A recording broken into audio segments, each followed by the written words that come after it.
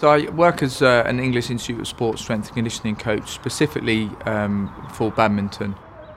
My role also encompasses working in the gym, delivering speed agility sessions on court, working within a multidisciplinary team, working with the coaches, analysing the players.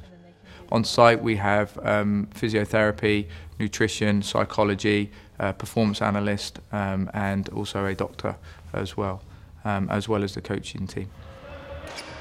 In terms of the actual game, rally lengths tend to last around about 6 to 10 seconds in most of the disciplines, and you get about 3 times the amount of rest. And in terms of if you run that into figures, an average shuttle in play for a badminton match actually only lasts around about 12 minutes over an hour match. So the demands of badminton are really high intensity that are repeated in these short bursts over quite a long period of time. I also like badminton because the speed of the game and the shuttle coming off the racket are well over 200 miles per hour.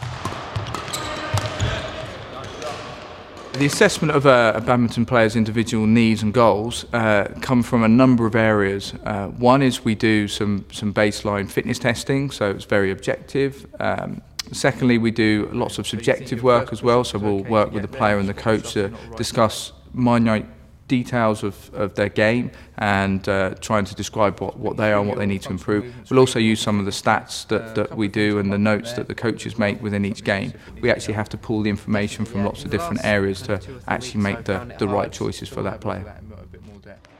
The movement a badminton player needs to perform are quite vast. The court's quite small, so they need to rapidly accelerate and decelerate within probably a space of around about 2 metres.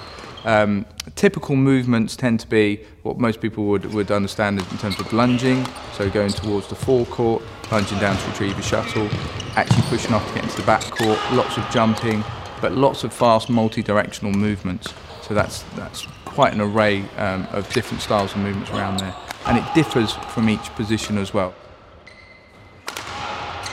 The types of training a badminton player does is again quite vast, because we have there's obviously a big physical component to the game, there's a mental component, there's technical components, and there's also tactical components as well.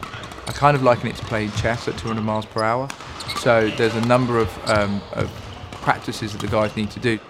Need to make sure that physically we're addressing all the different areas, be it aerobic, anaerobic, flexibility, mobility, strength, power, speed, stability, all of those facets, and then tactical and mental components as well.